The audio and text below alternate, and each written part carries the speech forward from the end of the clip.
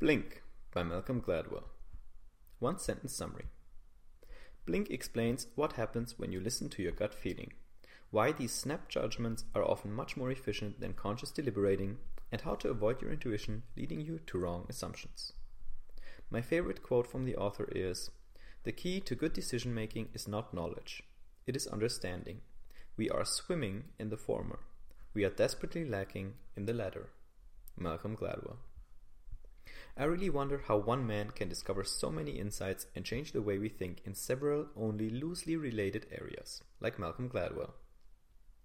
From success to human intuition to macroeconomic trends, his curiosity seems to know no boundaries. Do you think he decides his next book's topic in the blink of an eye, or rather deliberately, after giving it some thought? While that's a question I can't answer, Blink can help you understand how your own intuition works, and when it's best to trust it or keep analyzing. Here are 3 lessons about the surprising power of human intuition. 1. Your unconscious is the world's fastest filter of information. 2. Stress can lead your gut astray. 3. Put up screens in situations where you can't trust your intuition. Ready to school your snap judgment system? Here we go. Blink, Lesson 1. Your unconscious is the world's fastest filter of information.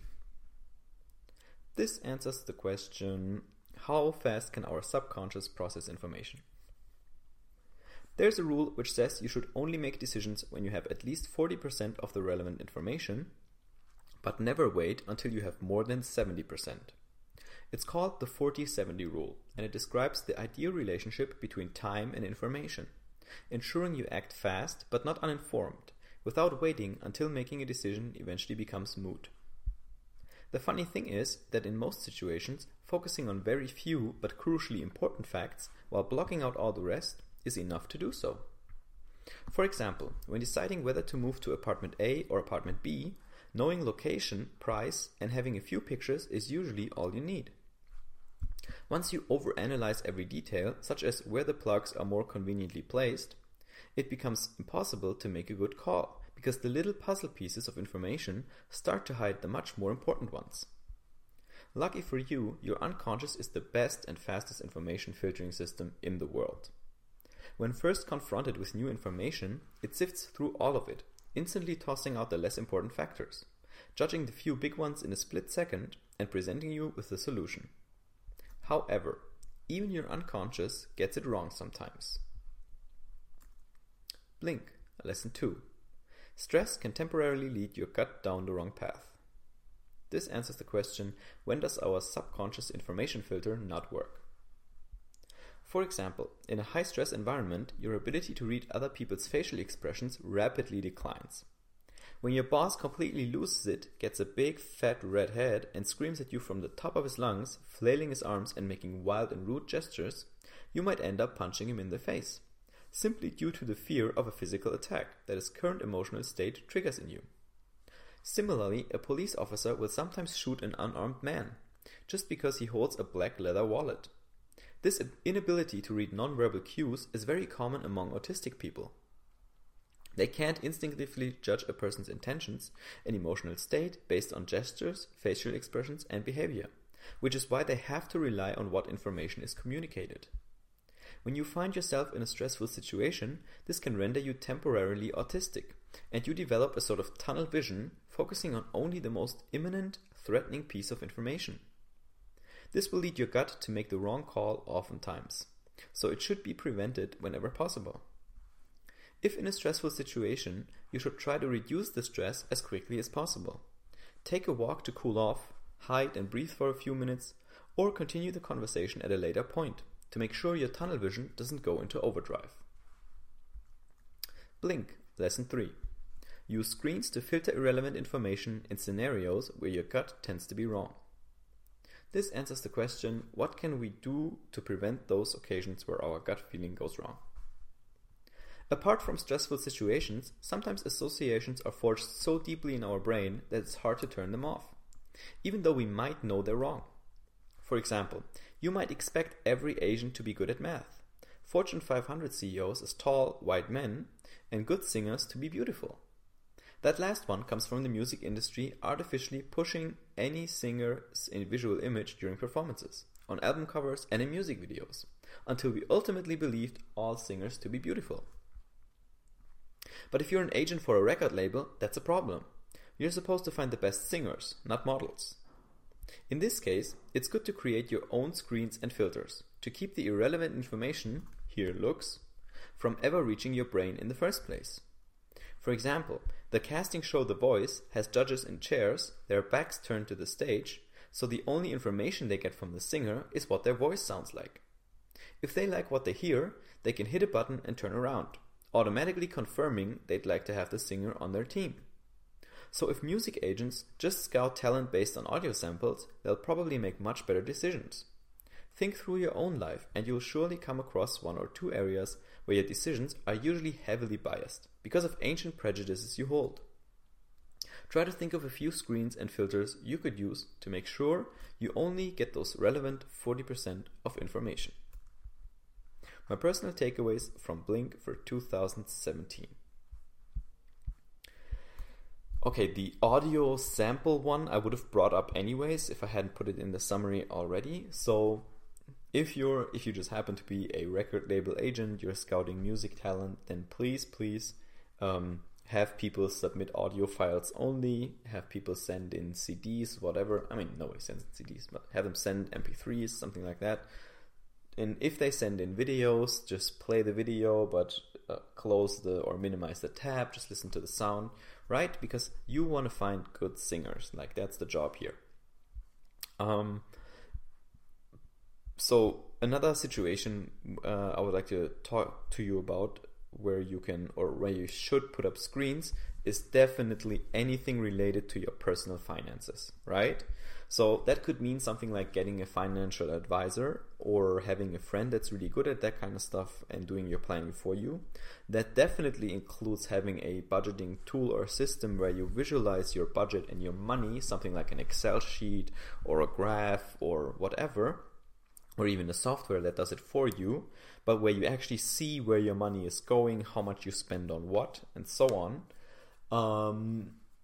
That definitely includes some sort of system for money you spend with objective goals in mind, right? So that might be something like investing, where a common rule, it's called dollar cost averaging. A common rule is to say, I'm going to invest $1,000 a month or $500 a month every month on the 15th, and I will place it into those stocks. In value investing, you can pick your stocks beforehand because you invest for the long term into companies you think will have a gap in the value that's locked inside them from what the market is currently.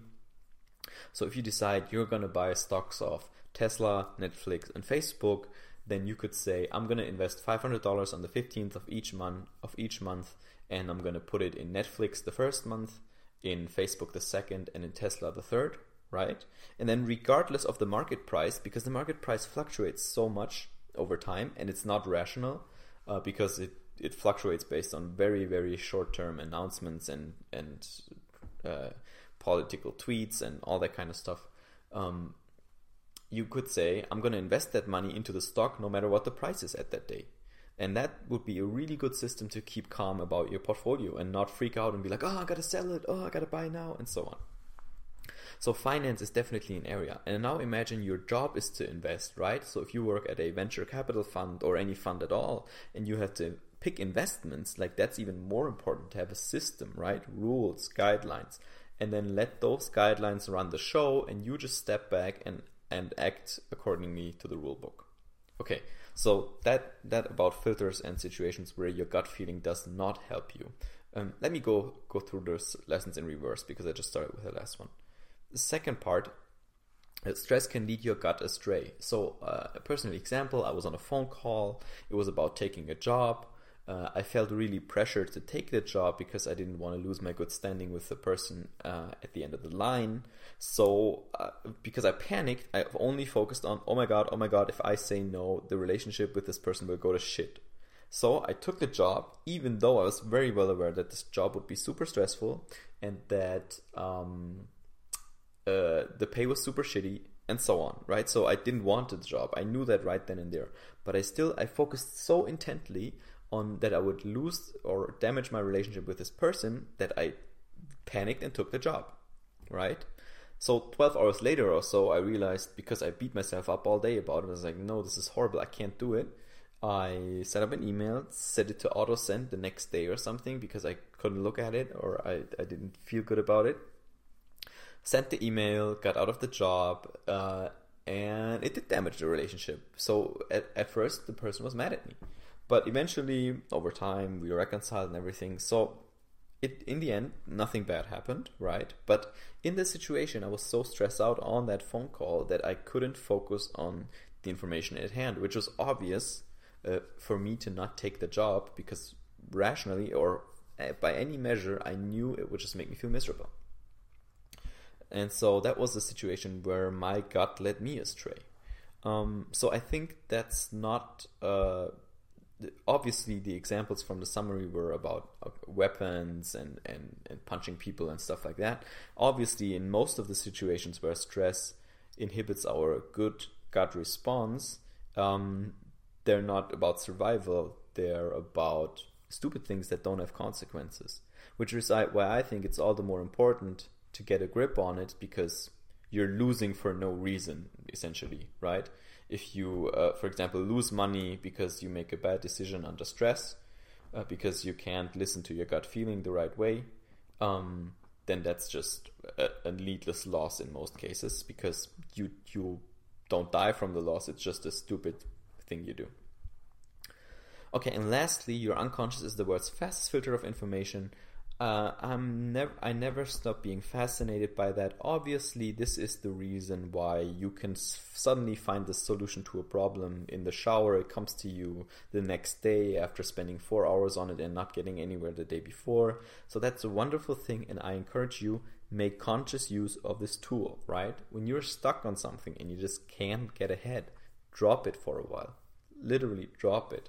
Do something else. Go eat a pizza, take a walk, eat some ice cream, whatever you need to do. Do your thing, relax, play some games. Your unconscious will take care of it. It will filter the thing and it will bring it back to you, let it bubble to the surface at the right time.